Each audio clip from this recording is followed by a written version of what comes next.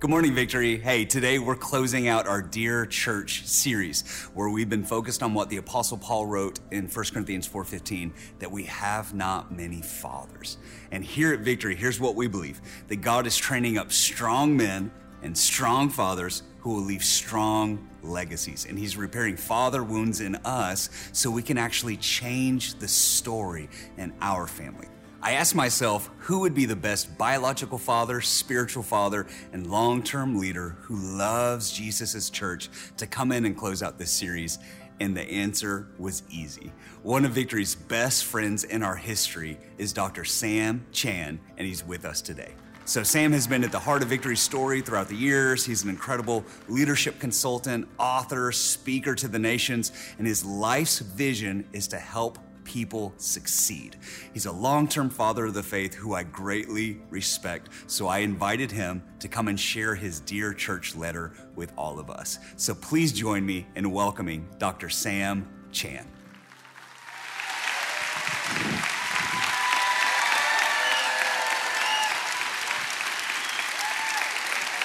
Thank you. Please be seated.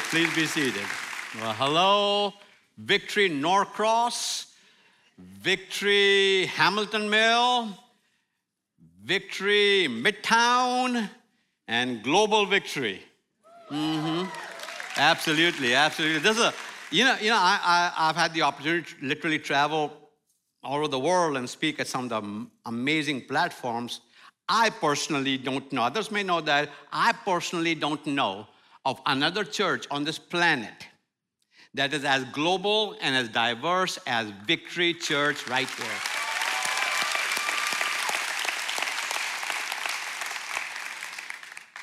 And this morning, I'm just amazed that I get invited back.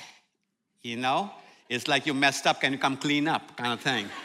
I want to thank Pastor Johnson Bowie and his dear wife, Summer, for extending this invitation to me to come and be with you. And what an honor it is this morning to have the founding pastor of this great church, Pastor Dennis. We love you. Thank God for you. We are here because of you. So thank God for your vision.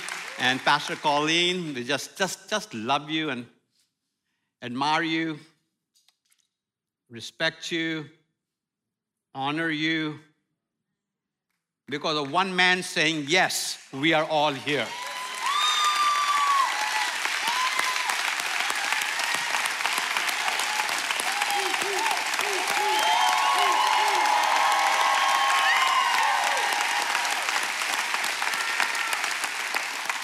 You know, it is easy to walk into something like this and say, yeah, been there the whole time. No, that started way out there. Started small, but had a big vision. And that vision continues to grow at Victory. And thank you for planting such a great, impacting global church. And thank God for you. So I got this text message from Pastor Johnson on Good Friday of this year, saying, we're going to do the series about fathers, letters from fathers. I got it on my phone, and would you be willing to be one of the fathers to come and speak to our church? So I told him, I ain't nobody's daddy. Because with daddyhood comes responsibilities. And it never ends. It doesn't matter how old your kids get, it never ends. So no, I ain't nobody's father. No. So let me straighten it up. I got disclaimers at the front end. So my first disclaimer, I have a second one coming. So I ain't no daddy, but you can call me uncle. I'm Uncle Sam. Uncle Sam who will come in and out. You know, I'm done after this. Yeah.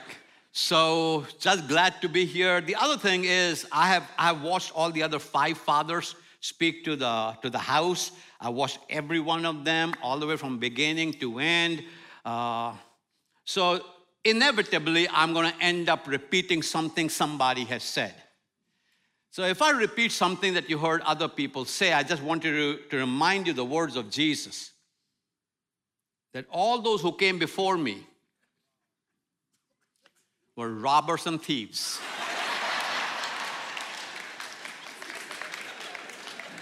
Just want you to know that right off the bat. I'm not making eye contact with Pastor Dennis right now.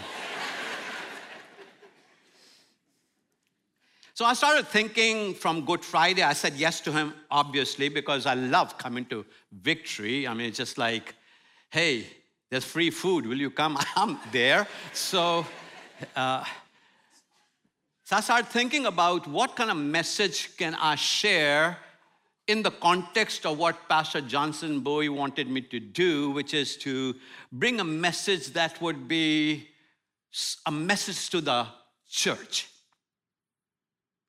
And I start thinking about something that I can preach about but can't fix it today. The prayer at the end of this message is not going to fix it for you. You will never overcome it. Just trying to start as depressing as I can. Because after that, it can only get better, right? Because what I want to talk to you today started even before Adam and Eve were placed in the Garden of Eden. It started in heaven when Lucifer, the archangel, and God had a dispute, had a conflict. And he got thrown out of heaven with his homies. We call them demons now. And if you read the Bible, it is just full of this thing and does not end till the second last chapter of the book of Revelation. It started in the Garden of Eden and has not ended yet. It's conflict. Conflict started in heaven. Conflict started in Eden, Garden of Eden, between Adam, Eve, God, the serpent.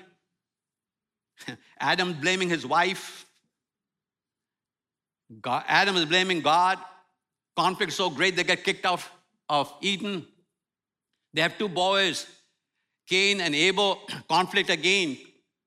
One brother kills the other brother. Abraham, his nephew Lot, they had to divide their real estate in different areas. Uncle said to him, hey, listen, you go east, I'll go west. How's that? That's cool. David, conflict with his brothers, conflict with King Saul. Nehemiah is trying to build the walls, rebuild the walls of Jerusalem. He's got conflict on the inside of the walls and conflict on the outside of the walls. Jesus had conflict, big conflict with the religious system of his time, ended up on the cross. Conflict in the New Testament in Acts chapter 6, when one side of the church felt, the Grecian widows felt like the Jewish widows are getting preferential treatment. Their program gets announced and ours doesn't.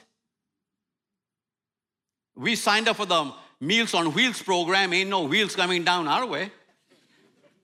Acts chapter 15, probably the greatest conflict because of which you and I in this room is the whole thing about Jews and Gentiles. When Gentiles get saved, do they have to live up to our criteria as Jews?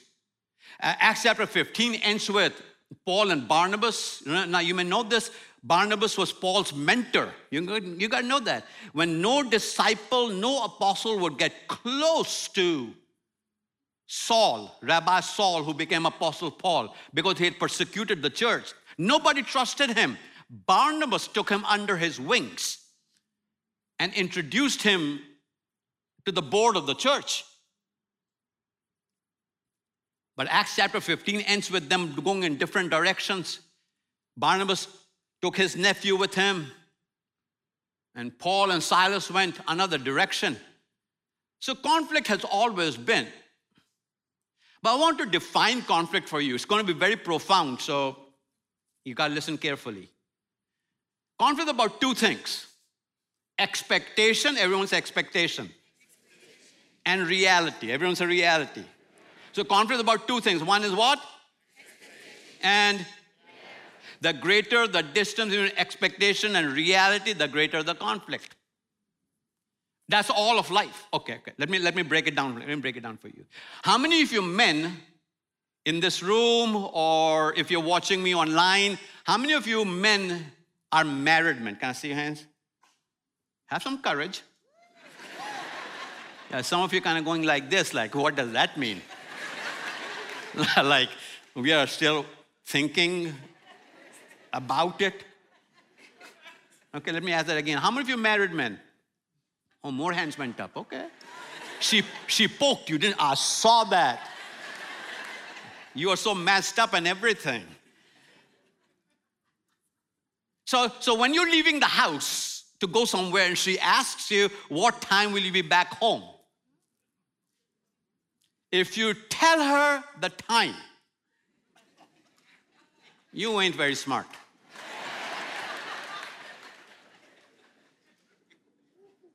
Because when you tell her the time, you create what? So let's just say in a very stupid moment, you say, because you need to be saying something like, hey babe, I'm coming back even as I'm leaving. I might be out of your presence, but you're always on my mind. Say what you gotta say, fix it, you know? So you tell her I'll be home at 7. 7:15, 7:30, 8, 9, get your room somewhere.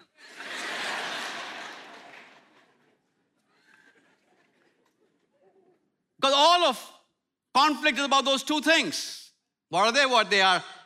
Expectation and reality. And every conflict sentence is going to start with the same 2 words. I thought. I thought you're going to be home at 7. I thought you picking up the baby at the nursery. Ever loan money to relatives? I thought you were going to pay me back. You get pulled over, but I've had lots of those. Police officer, I thought I was going 35. I thought. You heard about the man who was shipwrecked on an island, marooned, shipwrecked on an island by himself. This island was so bare that there was not a lizard, not a squirrel, not a bird, nothing. Nothing was moving on this island. It was just him. About 3 years later, somehow people discovered that this guy stuck out there, so they sent a boat to get him. So the people come and he's ready to jump on the boat. They said, no, before you do that, can you walk us around this island? Give us a tour of the island. We've never been here before. He said, man, ain't nobody here. Not a squirrel, not a lizard, not a bird, nothing. No, not an insect. Nothing is here. It's just me. They said, give us a walk. They said, okay. So they start walking and they come to this hut. And they ask him, what is this? They said, that's my house. I thought I might need some place for shelter. So this is my house. They walked down a little bit more, and there's another hut. They said, what is that? He said, that is my church. I thought it would be important for me to leave my house and go to church. They walked on a little bit more, and there was another hut. They said, what is that? He said, oh, that's the church I used to go to.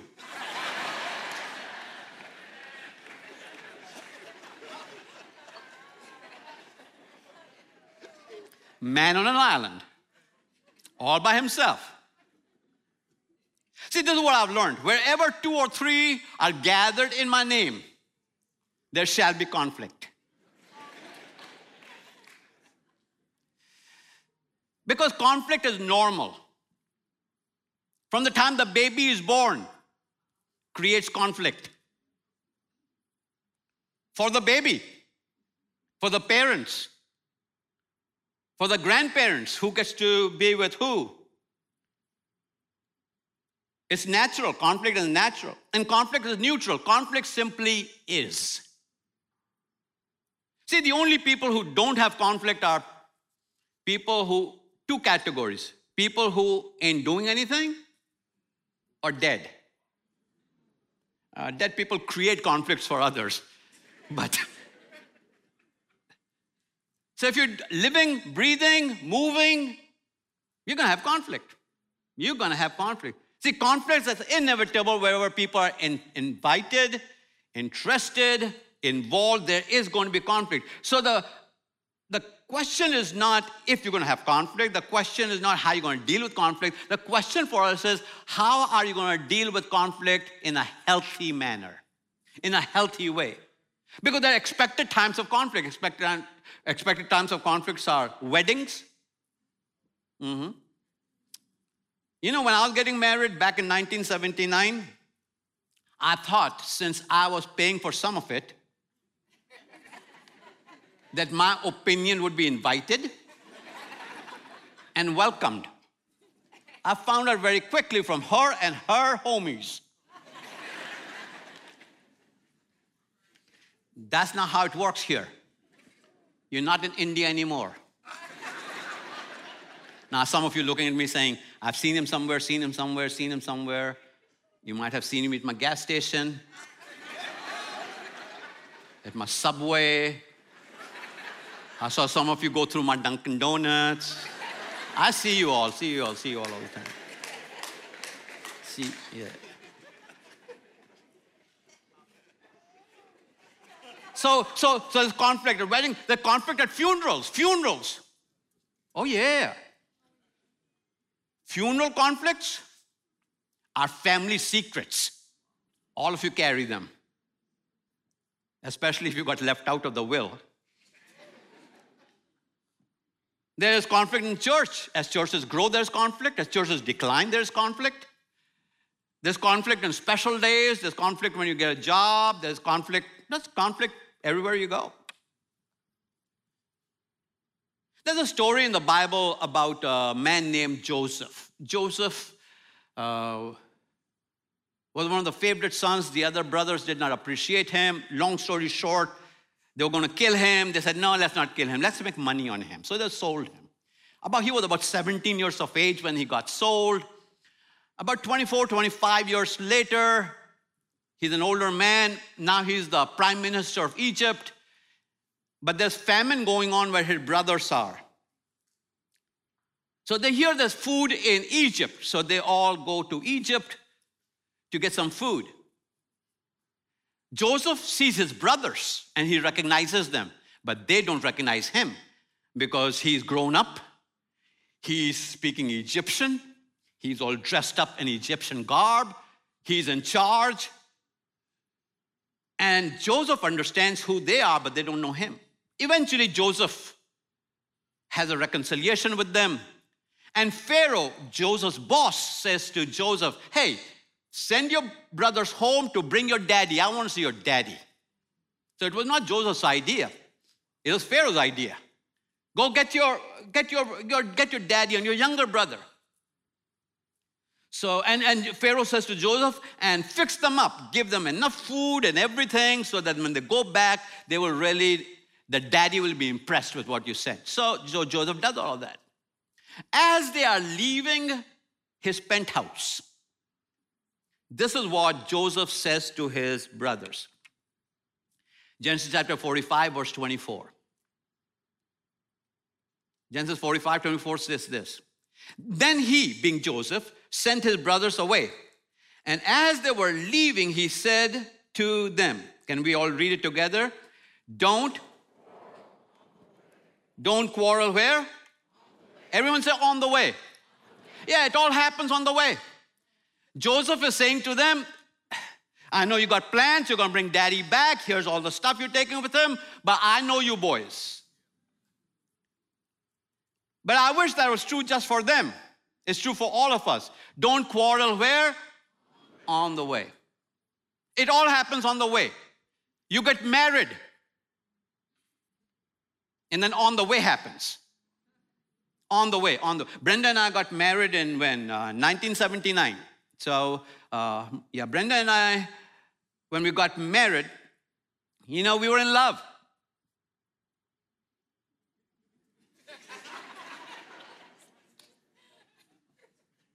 So Brenda and I don't have arguments. Brenda and I have vigorous interchange of concerned ideas. On the way. Coming to church Sunday mornings, There are special Sunday morning demons. They start brushing their teeth Saturday night. Brenda and I had more vigorous interchange of concerned ideas on the way to church. So, okay, in my previous life, before the Lord delivered me and set me free, I used to pastor a church. He let me out early for good behavior. Hi, my name is Sam. I'm a recovering pastor. So Brenda and I would get into stupid stuff, over just things we don't even remember on the way to church. I was pastor of the church, so we started driving separately to church.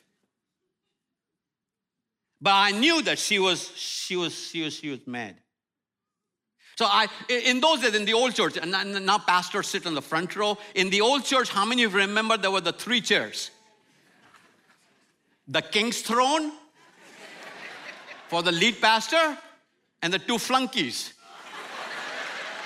The 2 wannabes.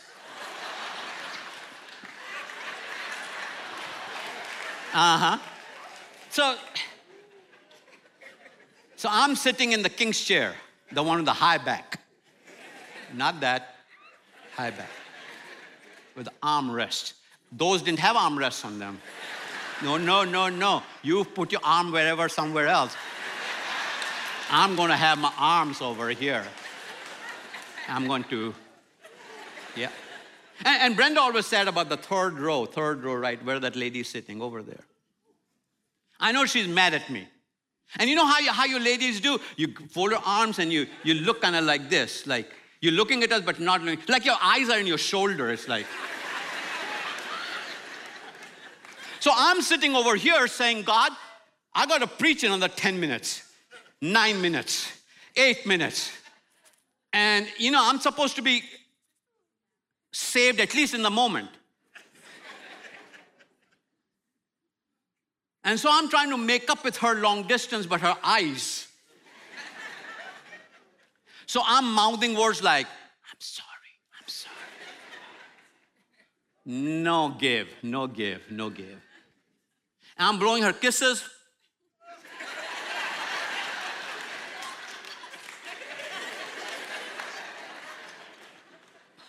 I know what she's thinking when I'm preaching.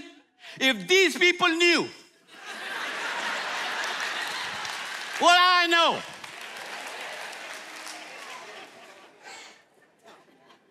I know when I get the altar call, it will be like, you jerk. You need to be the first one down there.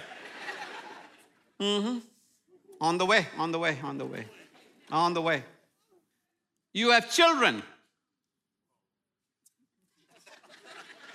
And then on the way. I have lived long enough to declare to you it is harder raising adult children. I'm just a mere consultant now. It's like, Dad, that's good, but let me check with my friends. When have your friends paid your rent for you? Who bought those shoes? On the way. You get a job, and you tweet about it, you TikTok about it, you Instagram about it. New job. God is good.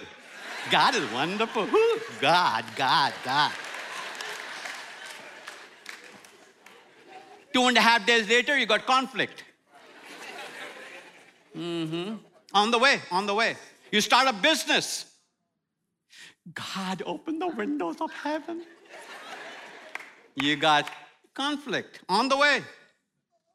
You get saved. On the way. I can tell you about myself. I got saved when I was 7. In a couple of months, I'll be 69. I've been saved off and on. Conflict. You found a great church called Victory. On the way. See, this church was perfect at 4 o'clock this morning. Till you walked in. See, if you find a perfect church, just don't go there. Because as soon as you walk in, won't be perfect no more. Because church is like Noah's Ark. Church is like Noah's Ark. It might be stinking, but the best thing afloat. Yeah, Noah's Ark. Go with me inside Noah's Ark. And there's Brother Giraffe with his deposit. Let's just call it do. And there is this chicken that has do. And then this elephant does wherever he wants to. Plop. Do. And you come to Pastor Noah, do something about Brother Giraffe. Here doing do everywhere. Can you do something about this? Pastor Noah says, I get it. I don't like the do myself. In fact, I stepped into it the other day. Man, it is bad. Giraffes is worse than the elephants. And I understand. But come with me. Look outside the window. Where are you going to go? You got to remind yourself the church is not made up of perfect people. Church is made up of messed up people just like you and me. We all messed up. Years ago, there was a counseling book on transactional analysis that the title of the book was, I'm okay, you're okay. I'm here to tell you, I'm not okay and you messed up. And that is why you have to say to yourself, this is home. This is home. Ain't nobody gonna run me off because this is home. You can't talk me away from here because this is home. Say whatever you want to on Facebook. I don't give a rip because this is home. See, you gotta make up your mind that you will not let anybody run you away from where God has planted you, where God has placed you. Doesn't matter what it is. Because listen, as great as victory is, you're gonna have conflict. It is simply is. It's not just because you're ungodly, it's because you are in this human flesh. You have expectations, you have realities. You think I'm gonna quit in the next couple hours, I'm not, it's gonna be 5. It's just the whole notion of, I'm looking for that perfect place. You gotta make up your mind you're here to stay. When Brenda and I got married, we made up our mind on a few very important things. One of them was, neither one of us is ever gonna sleep on the couch. Well, in those days, we didn't even have a couch, but mattress on the floor is what we had. So we made up our mind. So there have been many occasions in which she mad as whatever, and me at bedtime, butts in touching.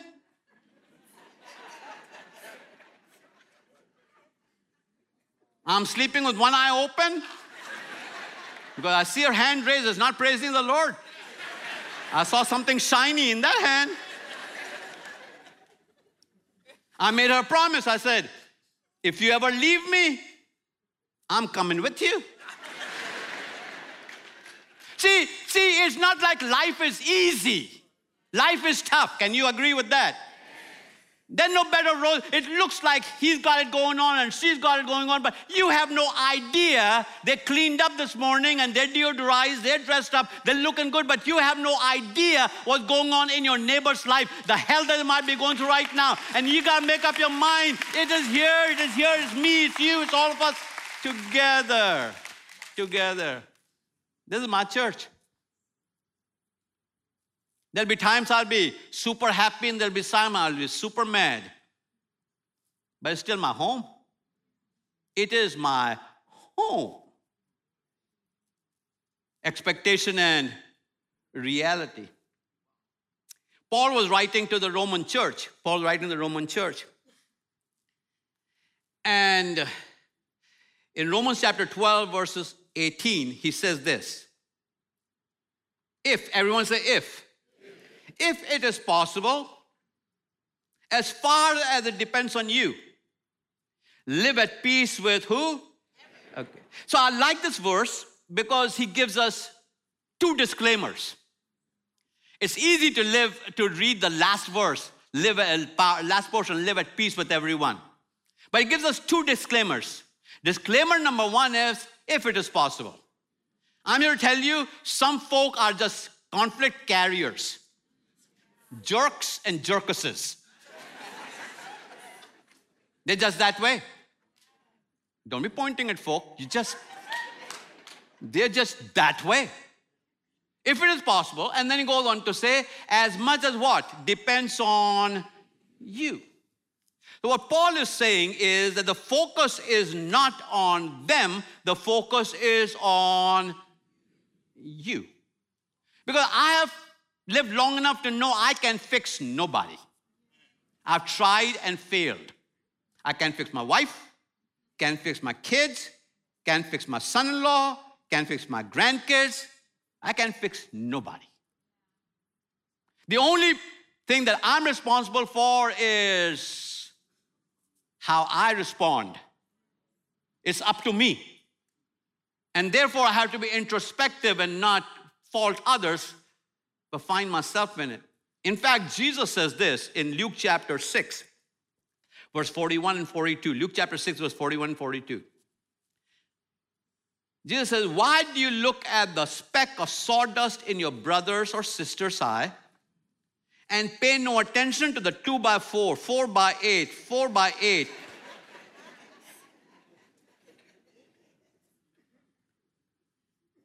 In your own eye.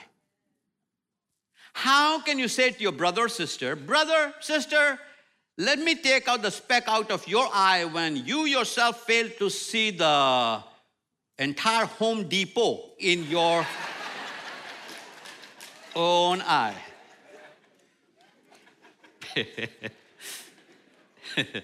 You hypocrite.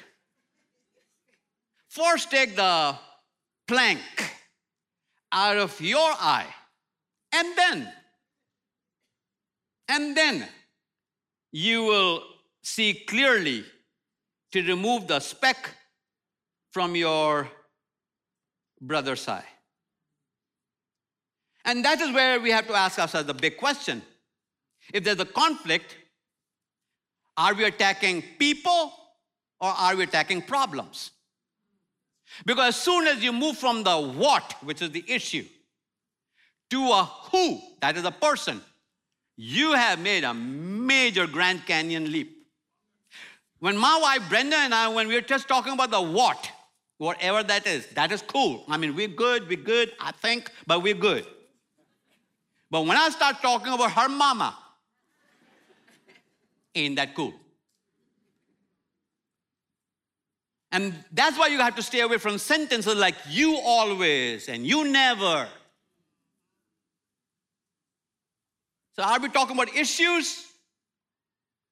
Are we talking about people? And so I want to give you 4 words that are going to show up on the screen, and I want you to remember plus. Everyone say plus. Plus. P stands, I'm going to give you all 4 of them, talk about them briefly. P stands for pause. What's the next word? Listen. Next word? And the last one? Solve. P-L-U-S. That is how think about conflict. Now, why am I teaching it like this? Because at the end of this message, there's no prayer I can pray that will rid you of conflict in your life. I cannot give you here the 3 things you got to do to not have conflict. You will always have conflict till you go 6 feet under. And if you don't have a will, you're going to create problems for others. So I'm setting expectation here because there is no formula. If I could write a book on the formula that read this, do this, you will never have conflict in your life, that would be amazing. So we have to say to ourselves, conflict is a plus. The first one is pause. That means just stop. Just pause. Pause simply means if you're watching TV, turn it off. Don't turn it on mute. Turn it off. Put your phone away. Just stop what you're doing. Look at that person. Talk to them. If you're in person, if you're on the phone, give them your entire attention. Then the second one, L stands for what? There will be a test if you ever want to leave this building. You might as well memorize this right now. L stands for listen. Now, there's a difference in listening and hearing. Hearing is biological. I know when my wife and I are having this, whatever we are having, and she said, you're not even listening. I said to her what most husbands say, I can repeat everything you just said. But my eyes told her I'm not listening. My body language told her I'm not listening. Okay. Do you ever remember you were sitting in a chair and your little baby or your grandbaby crawled in, they're talking to you and you were just trying to do something else and they'll take your head in their hands and turn it to them? Listen. Listening means where you're coming from. Listening means understanding. Listening also means that you are not coming up with a counter argument as they are saying, so that you counter punch, she'll say this, I'll say this, she'll say this, I'll say this. We've all had that conversation in our head, haven't we? And then the next one is P is for what? That was a D minus right there. So P is what? Pause. L is, U is, I got to know where you're coming from. Because my life story is different from your life story. When Brenda and I got married, she's white, I got a better tan. She was raised here, I wasn't raised here. She likes veggies and hamburgers. I like good old curry. We're going out for lunch together, okay? She was brought up differently. I was brought up differently. She didn't get saved till she was 18. I've been churched all my life. Over-churched, actually. And so the whole notion of I've got to understand where people are coming from. And so often we're trying to fix other people's problems, but we really don't understand where they're coming from. And not only that, but S stands for solve. Solve what you can solve. What is your responsibility? What can you solve? Because you see, conflict is rarely between two individuals. Every conflict has what I call the splash effect. If somebody at your job has a conflict, sooner or later you're going to get embroiled in the conflict. Husband and wife are having a challenge. Their kids, grandkids, in-laws, splash effect. In church, few people are having conflict with something, and then they start putting prayer requests on Facebook, inviting you to pray for them. So there's a splash effect that happens in all of that. It's never limited to just two people. So before I read my letter to you, I've got 4 things I want to suggest to you. Number 1, pray blessings on people you're in conflict with. Pray what? Blessings. Not correction. Not reprimand. Lord, don't let them go to sleep till they have seen the error of their ways. Make them miserable, Holy Spirit. Whatever you sow, you will reap. So you pray blessings on them. Because this is what I've known. When I pray blessings on somebody else, it does not just change them, it changes me. Just pray blessings. Lord, bless her, bless him, bless their family, help them prosper financially, help them prosper emotionally. Lord, I pray that everything they do today will be amazing. May God show up in every area of their life. And don't be saying, prayed for you. They don't need to know that. Just pray blessings on people. Number two is pray for yourself for wisdom and maturity. In a couple of months, I already told you I'll turn 69, but I'm impressed with my immaturity. I just don't get it about myself. I struggle with maturity. I struggle with maturity. So a little bit about myself. Born and raised in a pastor's home. Got saved early. Great home, great education. Been to Bible college, seminary, pastored. I've been a Christian university president. Written 23 books now. Get to travel all over the world. People actually pay me for advice. I make it up as I go along, but it's good. It's good. I get invited to Victory. It's so yeah. All that is in my life. With all that pedigree, why is it on 285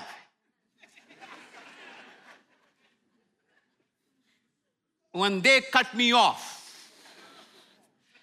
that I want to wave at them with half a peace sign?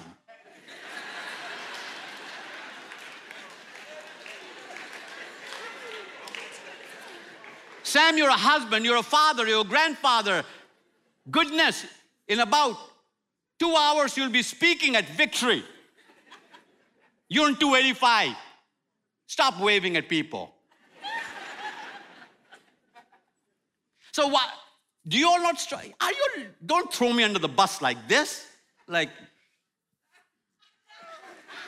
I'll pray blessings on him.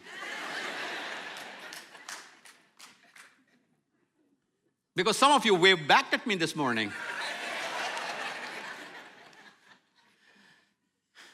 Pray for, Lord, give me wisdom, give me maturity. Let me not speak in the same tone. Oh, Lord, help me not to go there. Just Lord, just keep me humble, keep me pure. Lord, just help me. I'm so messed up, God. If you were to just give me the go ahead, I'd probably kill somebody. But oh God, I'm so homicidal right now.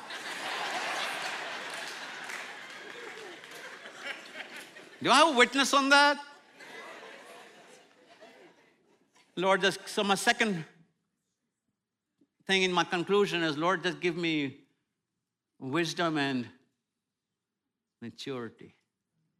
Number 3, go apologize. It doesn't have to be your fault for you to apologize. There's power in apology. 2 things about that. Number 1, if you're going to apologize, apologize.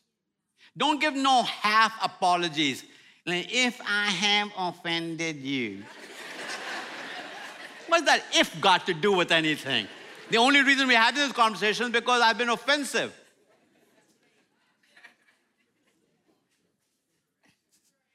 It's just crazy. I mean, it's like, I'm so sorry for the way I said it. The way you said it? Why do you want to leave yourself this thing about I'm still right and you still wrong? And why did you take it wrong? I'm sorry, I didn't mean to. What do you mean you didn't mean to? What's that got to do with mean to or not? It happened. I mean, you back over me, you kill me, and then you say, oops, didn't mean to. Because what you're doing is you're taking a bad situation and making it worse. And don't go on public media and say things like, Facebook, I will forgive you. I went to church and this Indian dude talked about praying blessings on you. I'm praying blessings on you. Don't do nothing like that. Just, if you're going to, listen, 2 words. I'm sorry. Everyone together. That's it. No explanation. He says, well, man, I'm just sorry. She says, but anything you go beyond that is again rehashing the do. When you stir the do,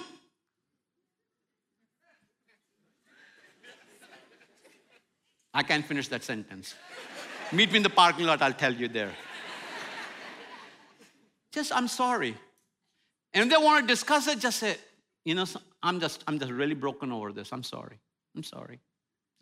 Because the more as soon as you start discussing it, you're back to not square one, you're in the minus category.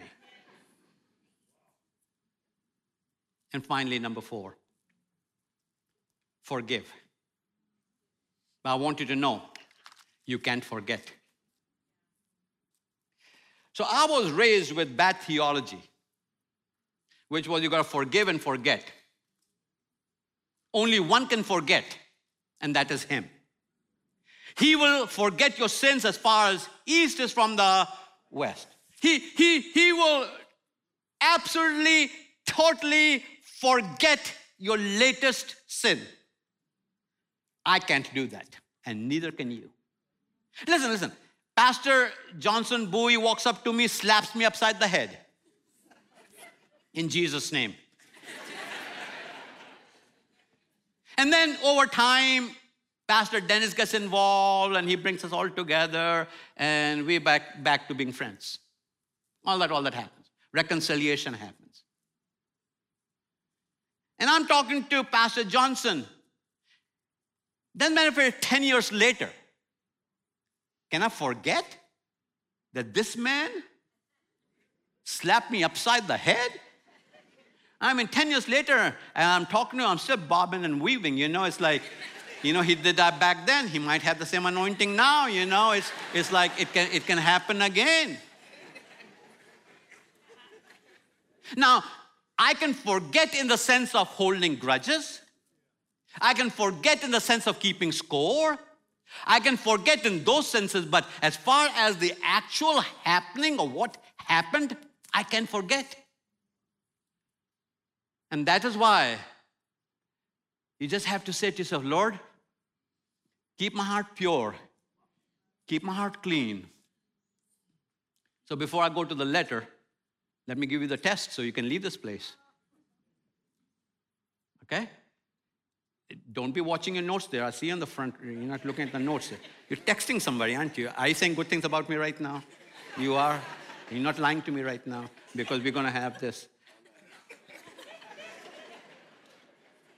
All right. Conflict is about 2 things. It's about what? And the greater the distance, the greater the conflict. Yeah. And to respond to conflict, we use plus. P stands for L stands for U stands for S stands for. And when all is said and done, because God has brought you to this great church, because God has planted you here, because God has set you here, you got to remind yourself, this is home. This is, because you can run me off because this is home. Conflict always was, till you die shall be. How you respond to it, the Holy Spirit can help you with that.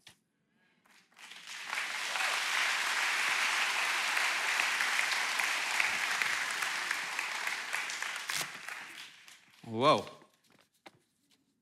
I thought this would be in bigger type. My expectation was.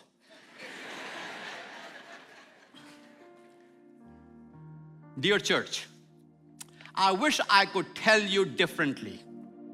I wish I could shield you from it. I wish I could tell you that I don't have to deal with it anymore. From the beginning of time, everyone alive has had to deal with it. It's inevitable. Men, women, and children of all nationalities have it. Christian believers, along with everyone else, have it. Getting saved doesn't stop you from having it. However, Christian believers know that their response to this has to be biblical and different from everyone else. The thing we all have is conflict. The question isn't how you'll respond if you have conflict. It is how you respond when you have conflict. Conflict in families, conflict at work, conflict in society, conflict in culture, conflict in the church. That's what I want to focus on, conflict in the church.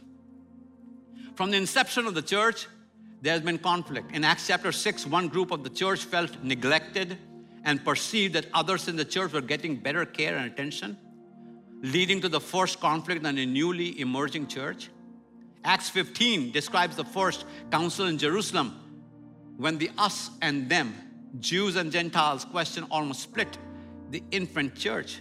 Acts 15 ends with a split between Paul and his mentor Barnabas, who dissolved their missionary partnership and went in different directions with different partners. Most of the epistles by Paul, Peter, John, and Jude are dealing with different types of conflict. Conflict is not new in or to the church.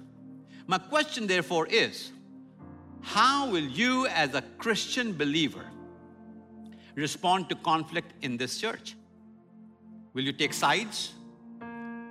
Will you take to social media? Will you stoke the flames? Is it more important to be right than loving? As your uncle, here are a few of my recommendations. Number one, examine yourselves first before throwing rocks. Number two, talk to people, not about them.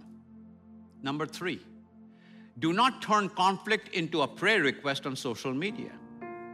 Number four, pray for the person you're in conflict with, not judgment, but blessings. Number five, seek forgiveness and apologize.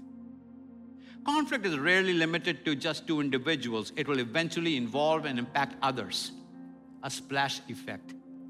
When the church experiences conflict, it is especially impactful. It affects our testimony and could jeopardize someone's eternity.